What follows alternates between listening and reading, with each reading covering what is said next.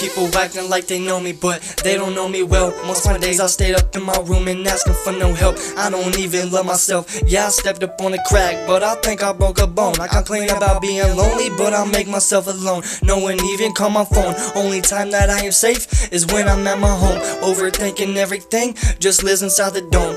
I'm tired of the beefing, I'm thinking that it's pointless. I always needed therapy, but cancel my appointments. I grew up in the ghetto, call me poor, but I ignore what they say, cause it made me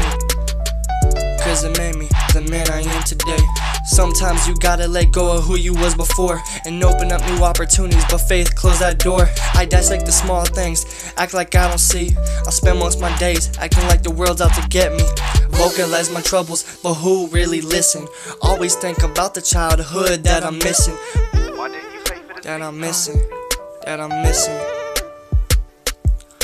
When people try to help, I just push them away, assuming that's the only way to stay protected. As if I live my life in defense, afraid of rejection. I'm only paranoid for my protection.